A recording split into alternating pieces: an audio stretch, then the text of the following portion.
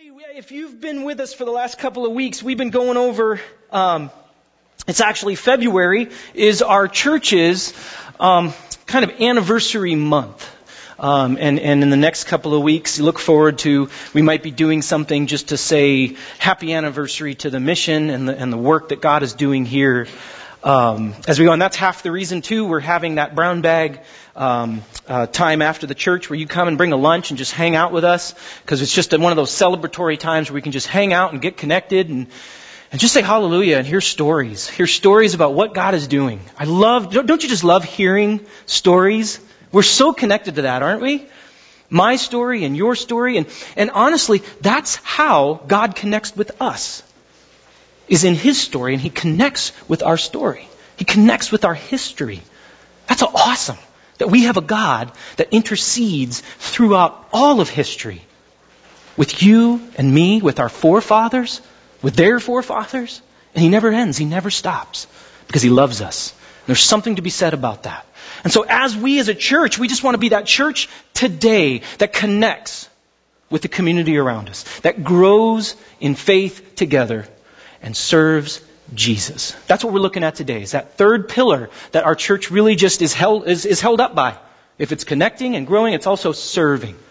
And we feel that as the most important part of being the church, it's not these walls, right? Because these walls may come and go. I've heard of churches meeting in parks.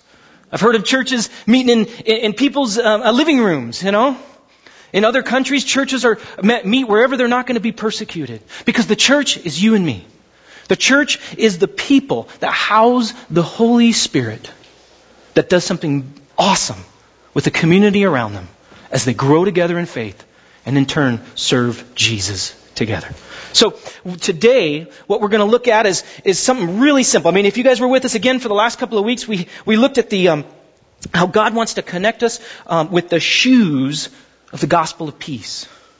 And then last week we looked at the idea of growing in faith together, like the light that God has called us to be as we grow in faith together. Well, staying in tune with that, I have another simple object that I believe is very it's very normal to you and me. We probably see it all the time, but I'm hoping after today you get a whole new understanding of it, and it reminds you of what it means to serve Jesus. And what is that object? Well, some of you have noticed there's a chair behind me here.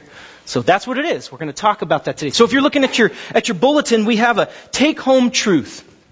And our take-home truth is super simple. It says, Jesus calls us all to serve by sitting with those in our sphere of influence. Back when I was a youth pastor for over 10 years, I worked with youth. I worked with young adults and youth. And some of the best things about working with kids was being able to serve with them. And one of the things that we used to do, we used to go to a place called the Tenderloin in San Francisco. Any of you have ever heard of the Tenderloin? It's not an area that you particularly go to for a travel destination. They don't, you go to the travel agency and you say, hey, I would love to go to the Tenderloin in San Francisco. They'd say, no, you wouldn't. You don't want to go there. It's not a place people on purpose go to. In fact, what was funny about it is we'd be in there serving, and you'd see like this couple maybe from Germany or somewhere, and you could tell deer in headlights look like, where are we? How did we get here? And I would actually go, I felt it was my duty to go to people. Sometimes, we're from Iowa. We don't know what we're doing. I'm like, no, this isn't probably where you want to be. Why don't you just go a block or two that way and you'll find, the Abercrombie store and all that. Because in downtown San Francisco, there's literally a square mile. It's a mile by mile area. And there's over 40,000 homeless people and poor people that live in this one area. It's nuts. It's absolutely nuts. There's over 120, about 130 liquor stores just in that mile by mile area. That tells you something. I mean, you could literally just accidentally go like this and hit a liquor store. Over 90 massage parlors in this area alone. And we're not talking the kind where you go in and, I just have a tension right here. No, we're talking some bad stuff going on there, prostitution and whatnot. Oh, and by the way, there's not a single grocery store. Not a single grocery store. Now there's markets that happen to be liquor stores that maybe sell some Lunchables or something to that effect, but no actual stuff. So you see this area is nuts. And we would stay there, and I remember the first time we went there, we got there in the day, and they kicked us out at night and said, now go serve. Get out there. And I had all these kids with me, and it was definitely sink or swim kind of service. And I remember the coolest, I think the best part, my best experience was being homeless for a day. That was really a good experience because it helped us to understand what these people go through. But they would do that. What they'd say is, okay, we're going to make a meal today. What you're going to do is you're going to make a sack lunch. But you're going to make 2 sack lunches. We go, oh, okay, well, 2, all right. So I give 2. No, they said, no, one's for you and one is for the person that God is going to bring into your life that you're going to go and eat with. And the interesting thing is we have a tendency to look at homeless people as they're sitting on the streets, and we forget that that's their home. And I dare you to do this. It's just knock on someone's door as soon as they open, just walk in and sit down in their living room. Because that's what it's like when we just walk up to them. We're in their living room. I mean, really, this their space. I mean, yes, it's a public space because that's all they've got, but we're in their space. And so what they said was, ask if you can sit with them. Ask if you, as they're there, just come alongside, say, hey, would you like to share a meal with us? And most often than not, they would say yes. So we say, well, can we sit with you? So we would sit down, and I'll tell you, there's nothing more disarming than walking along somebody as you see them. Because we would stand and do other things, and it was kind of intimidating to have, just a couple people standing there talking to you while they're sitting down. But when you sit next to them, and we ate a meal together, we were able to pray for them. We were able to hear their stories. I mean, stories that you wouldn't believe. I was in 4 tours in the first, you name it, these stories that would come out. I lost both legs from diabetes, and just crazy stories that you're like, wow, I used to work in that building over there. The big one up top where I was making, 6 figures, and you name it, and crazy stories. We would never have got there if we didn't sit next to them. And so this is why I believe Jesus calls us all to serve by sitting with those in our sphere of influence. What I'd like to do today is I'd like to look at the book of Mark, chapter 2. So if you could do me a favor, just stand on up, and we're going to look at some simple verses here. And this is the coolest thing because, again, what we're seeing is how Jesus Christ came and walked. And I don't think you can get much simpler than that. Because this is the one that is our Savior. So let's look at what He did. Verse 13 says this simply. Once again, Jesus went out beside the lake. A large crowd came to Him, and He began to teach them. Now as He walked along, He saw Levi, son of Alphaeus, sitting on at the tax collector's booth. Follow me, Jesus told him. So Levi got up and followed Him. Now, while Jesus was having dinner at Levi's house, many tax collectors and sinners were eating with Him and His disciples, for there were many who followed Jesus. When the teachers of the law, who were Pharisees, saw Him eating with the sinners and the tax collectors, they asked His disciples, why does He eat with scum? Now, I just put that in there, but that's literally what they're saying. Why does He eat with scum? On hearing this, verse 17, Jesus said to them, is it not the healthy who need a doctor? No, but the sick. I have not come to call the righteous, but sinners. All right, you may be seated. Okay, so there's some things going on here, and I want to look at this today. If you bear with me, we have a few things that we want to go through. If you like taking notes, it helps me focus, and so I just put that in there to help you focus as well and look at these simple things that we're looking at. The first thing that I would really like to point out is that Jesus rose from His chair or His throne in heaven so as to serve and call all people. See, verse 13 says, once again, Jesus went out beside the lake. A large crowd came to Him, and He began to teach him. You see, this is the core message of Christianity. The core message of Christianity. Every other religion will say, this is what you need to do to appease God. To be God, or to get the God's attention.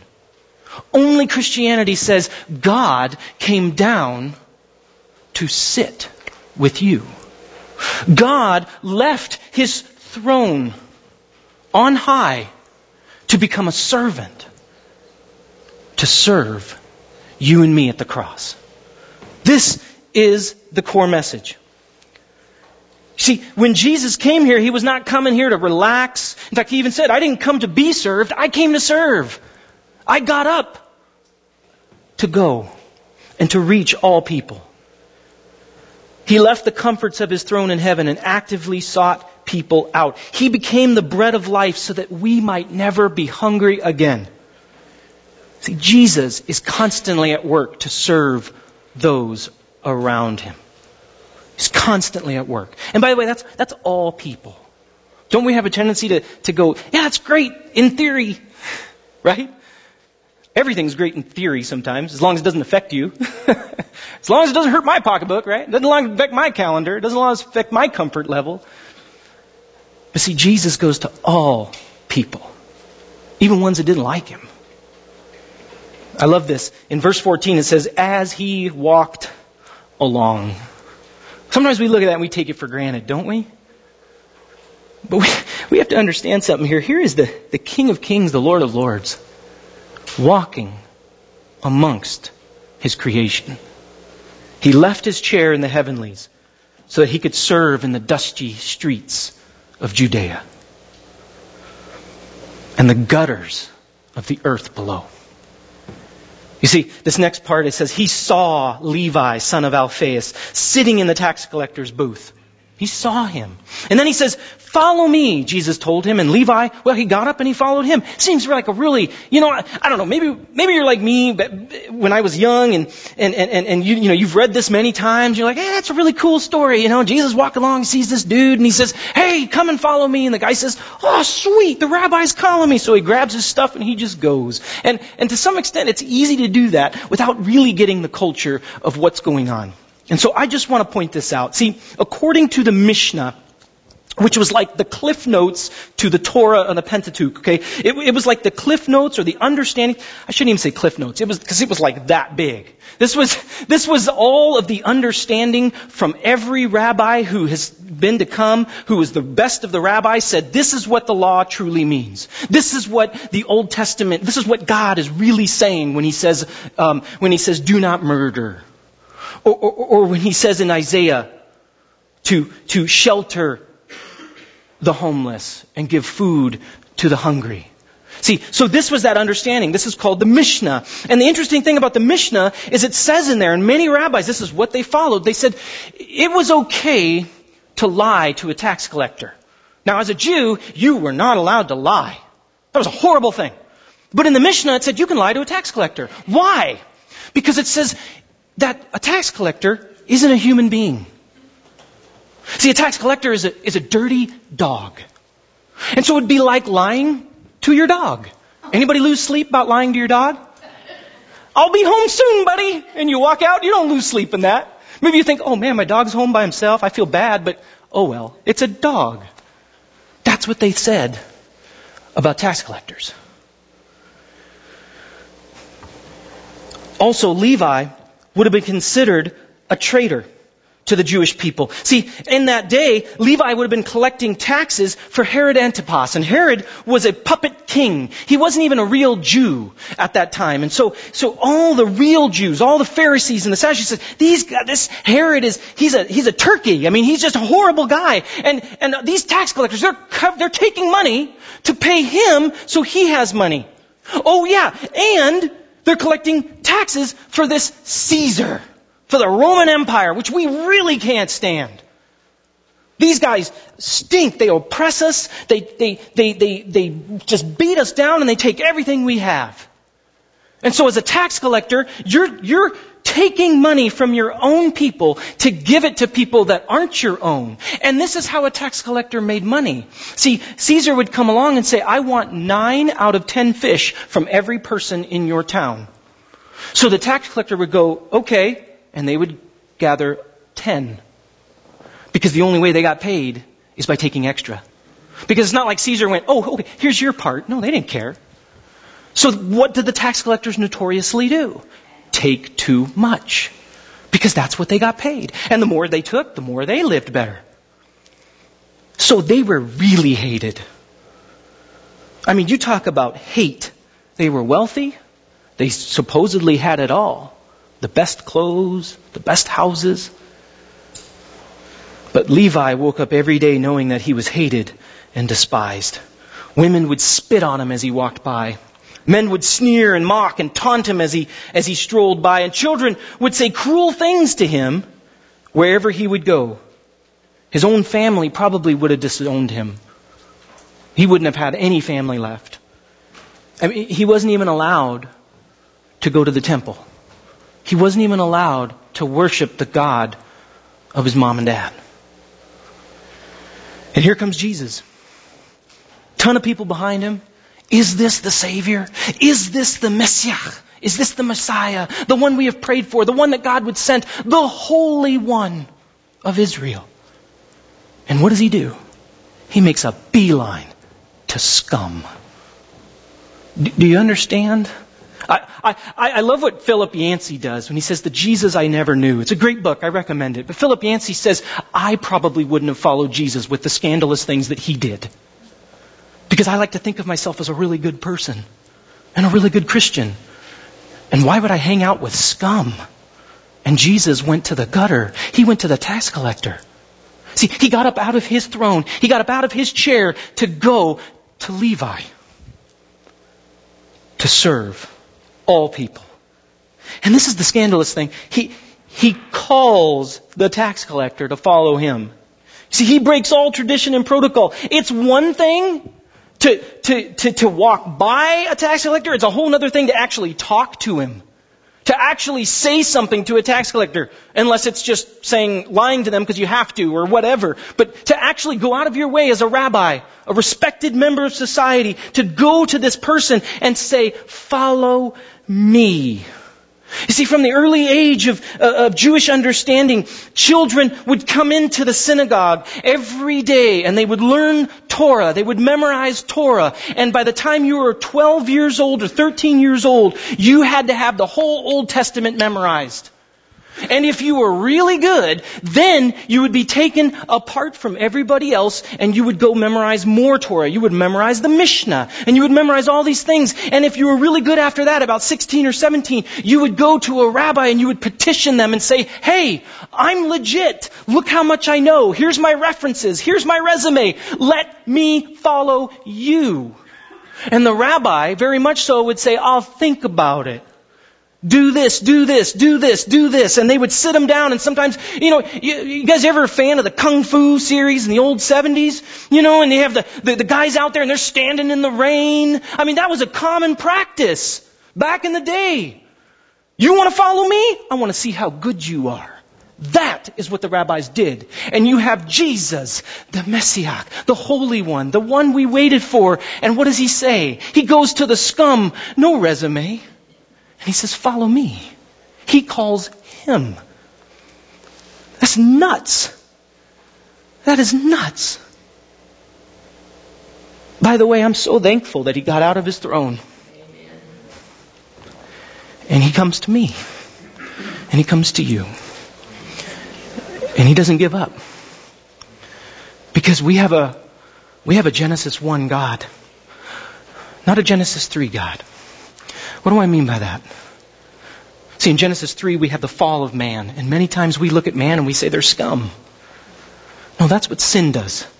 See, when God created us, he created us and he said it was good. He knows who each and every one of us are. And he says, "Follow me.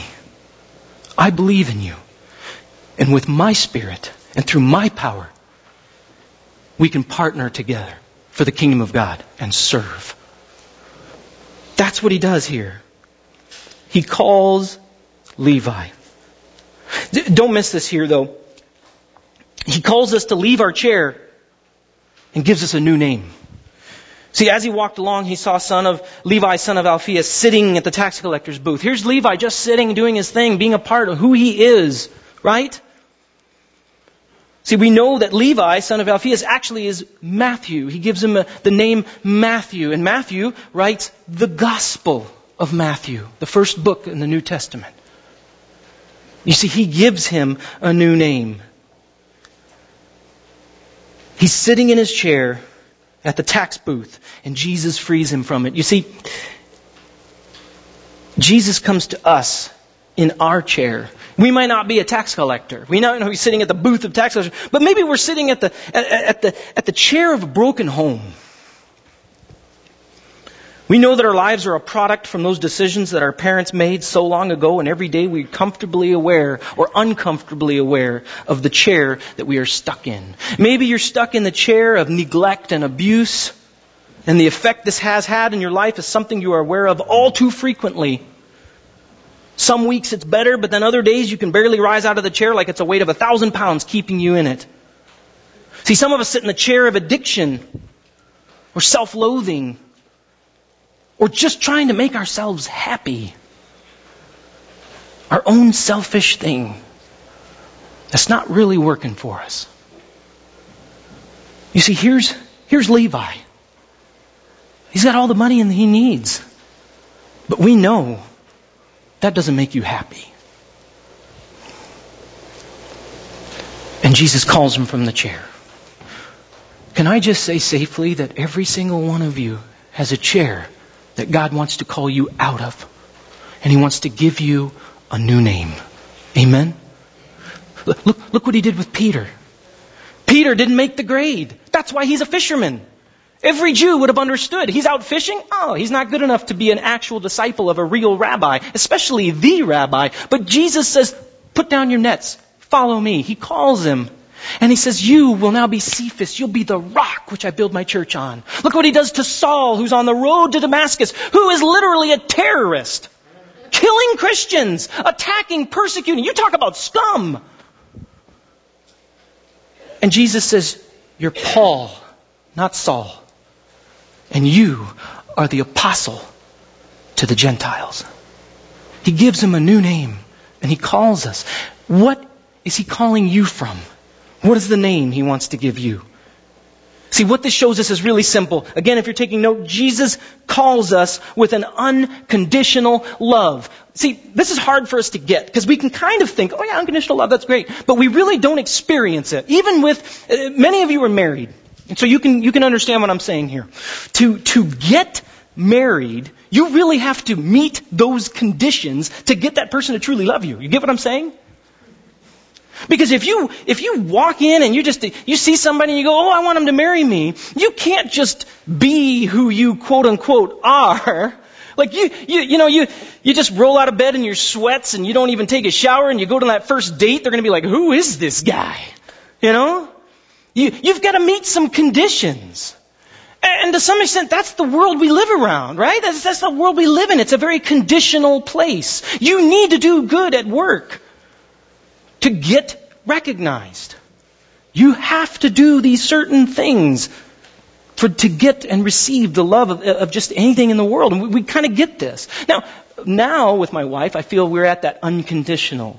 But it wasn't that way when we first started. I mean, before. You see, Jesus, God, is the only one that can love us unconditionally. Let me just say this.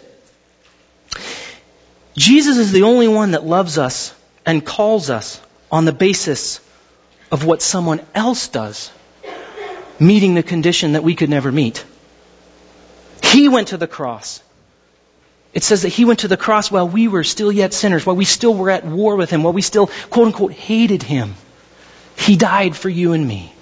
That is the unconditional love of God. And many theologians believe if we can just wrap our minds around the unconditional love of God, we would never struggle like we struggle today. Because it would change us radically. There's nothing you need to do, but I've got it. No, you don't. But if I just go into church all day, no, you can't. He loves you no matter what. It should radically change you. That kind of grace should blow you out of the water. He pulled me out, gave me a new name. How about you? He sends us to serve the world by sitting with those in our sphere of influence. This last part is really simple. He sends us to serve the world by sitting with those in our sphere of influence. See, the best way to look at this is not to say what would Jesus do. It's really to look at what Jesus did. Right? Because sometimes I find myself in this like, man, I really don't know what to do in this situation. But the truth is, we have a Savior that did it. Yeah, but you don't understand. This guy at work, he's being really crazy, or this thing over here is like, yeah, Jesus dealt with that. What did He do?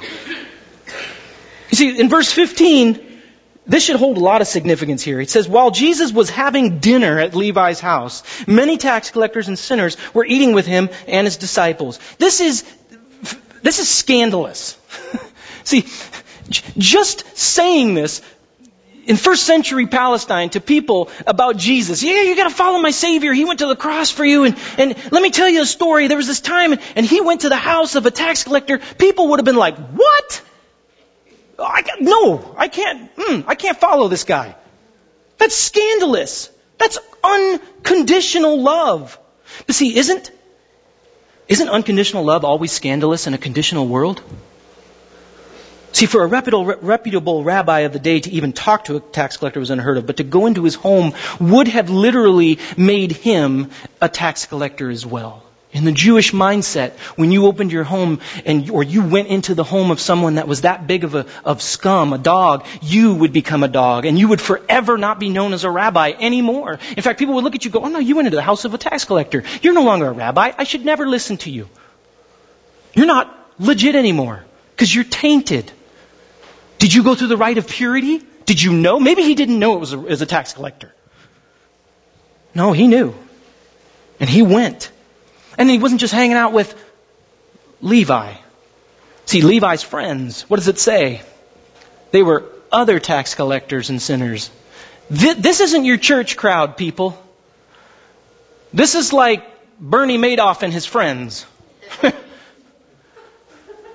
I mean, this is like hanging out to the Jew, get me on this, Hitler and the leaders of the SS. They would have said, no. You're not just hanging out with him, you're hanging out with them. This is nuts. Here's Jesus, though, the King of Kings, the Lord of Lords, who created all things and sustains all things by His very will. And He left His chair to sit with a bunch of sinners.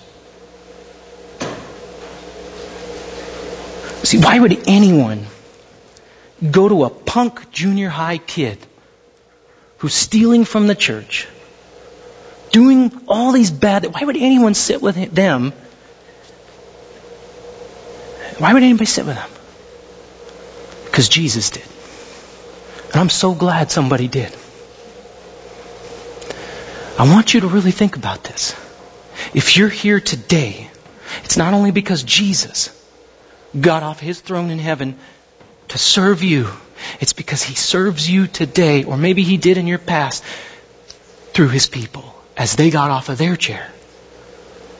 Because you were in their sphere of influence.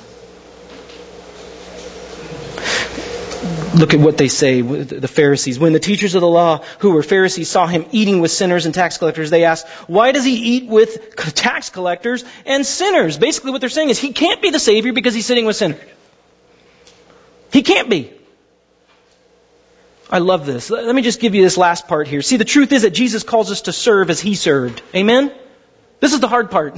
But he calls us to serve as He serves. When we do, we will sit with sick people who are not safe. Jesus calls us to sit with sick people who are not safe. Because see, if you almost want to say, Jesus, that's not the way to sell Bibles. Jesus, that's not the way to get people into your church. See, what you got to do is you got to go hang out with the people that everybody likes. There was actually that when I was a youth pastor. Get the cheerleaders in your church. Get the quarterback. Get all the popular kids. Then you can grow your youth group. No, Jesus didn't do that. He went to the scum. He went to the sick people. This wasn't safe.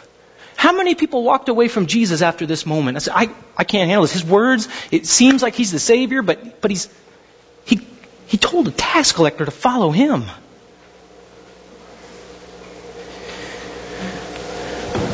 See, Jesus always gets to the practical. And what does this mean today mean for us today? Are we living in such a way that we're sitting next to those who are sick? You see, are you sitting with those that are not just hungry for food, but for a Savior that they don't know yet? Are you sitting with a pregnant teenager at my father's house sharing about Jesus who loves them more than they will ever know? Are you sitting with your neighbors that maybe drink a little too much or a little too loud or maybe they do things that your grandparents wouldn't agree with? But you're sitting with them because Jesus would. Are you opening your home to those that have never truly experienced what a godly home should be? One of the saddest truths today is that 1 out of 2, 50% of under 18 kids in church will never come back to church. We're losing 50% of our kids. If you love Jesus, you will lose half of your kids who they will say, I don't. One of the main things they say is if you want kids to your kids to love Jesus, they say a big factor is, are you serving together? That's a huge factor. See, I've had parents, and believe me, I was a youth pastor for a long time. I had parents that came to me and said, we just don't have time. Hey, or why don't you take my kid? But I got things I got to do over here. Yet I would remind them, hey, do you make time for their math homework?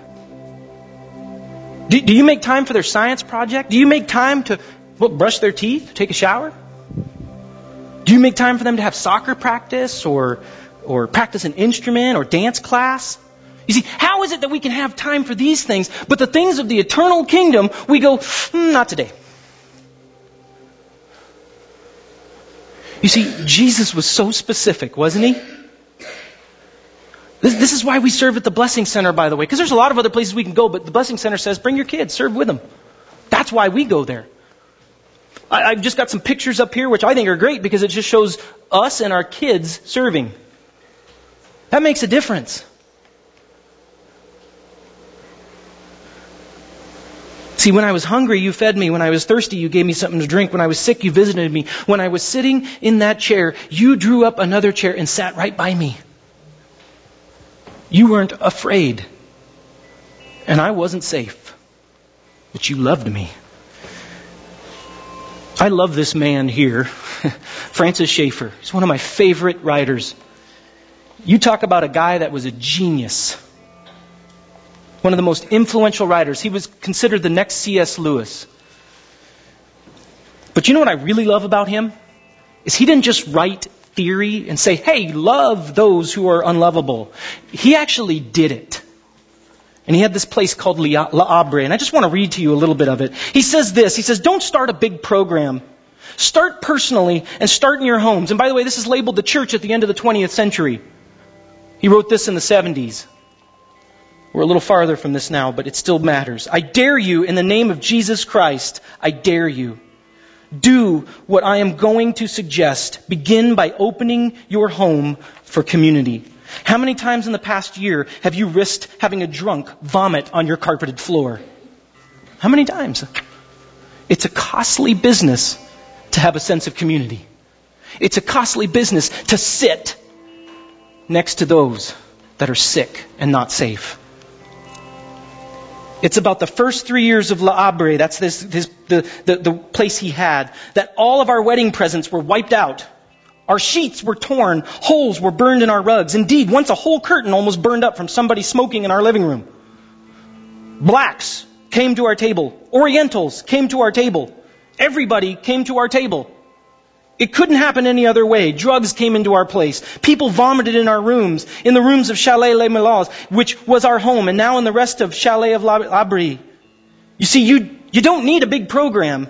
All you have to do is open your home and begin. All you got to do is sit with somebody. We have girls come to our homes who have 3 or 4 abortions by the time they are 17. Is it possible they have venereal disease? Of course. But they sleep in our beds. How many times have you let this happen in your home? How many times have you had a drug taker or a drug dealer come into your home? Sure, it is a danger to your family and you must be careful. But have you ever risked it? If you don't risk it, why are you talking about the drug problem? Why are you casting condemnation on people and not opening your home up and loving them? in the name of Christ, you should try to help somebody in this horrible situation. What I love about it is he did it. He didn't just write about it, he did it. That's what we mean by serving in our church. We don't just do it because it's another check on our list. Maybe Jesus really meant it when he walked it and lived it. Amen? I want to challenge you right now. I mean, as you close your eyes and you bow your heads, I mean, I know this is hard. Because believe me, I want to be safe. I think about the pastor, Moises, in Nigeria, or was it Uganda? He was a Christian Missionary Alliance pastor in Uganda. He just lost his life for the cause of Christ because he went in with bleach during the Ebola crisis and was trying to give it to people who were going to die. And he was just trying to love on them, and they killed him. You see, where did we ever get the idea that following Christ was safe? Where did we ever get that idea? That it was easy? It frees us from the shackles of earth and the chairs we sit in, but we got to rise up with Him and walk and sit with others that are not safe. That's what we want to do with you at this church. Lord, we thank you. We thank you that you've really made it simple. It truly is not a hard thing to comprehend. One of the smartest men I've ever read, he could have rationalized it and said, "Oh no, I write books. I tell others to do it." Lord Jesus, you could have come down and said, "Now you go and do this." No, you said, "Follow me," and you sat with scum. You ruined your reputation for the sake of calling me, for calling us. May we do the same.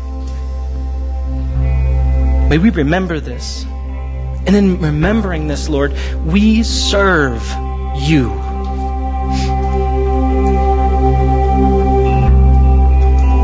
Lord, we just want to connect with our community, grow in faith together, and serve you. Help us. And if there's any of you here today, as the ushers come on forward, if there's any of you that are just struggling, maybe you don't know this Jesus. You've never met the Jesus that got off his throne and came down and came to you. My hope is that you'll stick around and you'll meet this Jesus who's standing here today. But secondly, if you are a follower of Christ, He's called you for a reason and a purpose. And my hope is that you go with Him and serve in your sphere of influence. It's not going to be safe. But man, is it what we're called to do. I just want to challenge the members of our church, those that have said, "This is my church, this is my home." We're hoping to just, that's what we do with this tithe. We take this money and we give it to programs for the kids, to help places like My Father's House. We want to serve. So as a church, that's what we do. And so we just take this tithe now, and Lord, we just ask that you would help us. We put it in your hands like the loaf of bread that the little boy brought and the fish. And we say, multiply it. Help us to reach this world, to get out of our seats and sit next to those that are lost, to sit next to those that are the last, and sit next to those that are the least. We love you and we thank you. Bless my brothers and sisters. And if any of them need prayer, if any of them need to know you, Lord, they would stick around and seek your face. And we would just pray for them and help them in your name, as you've done for us. In Jesus' name, amen.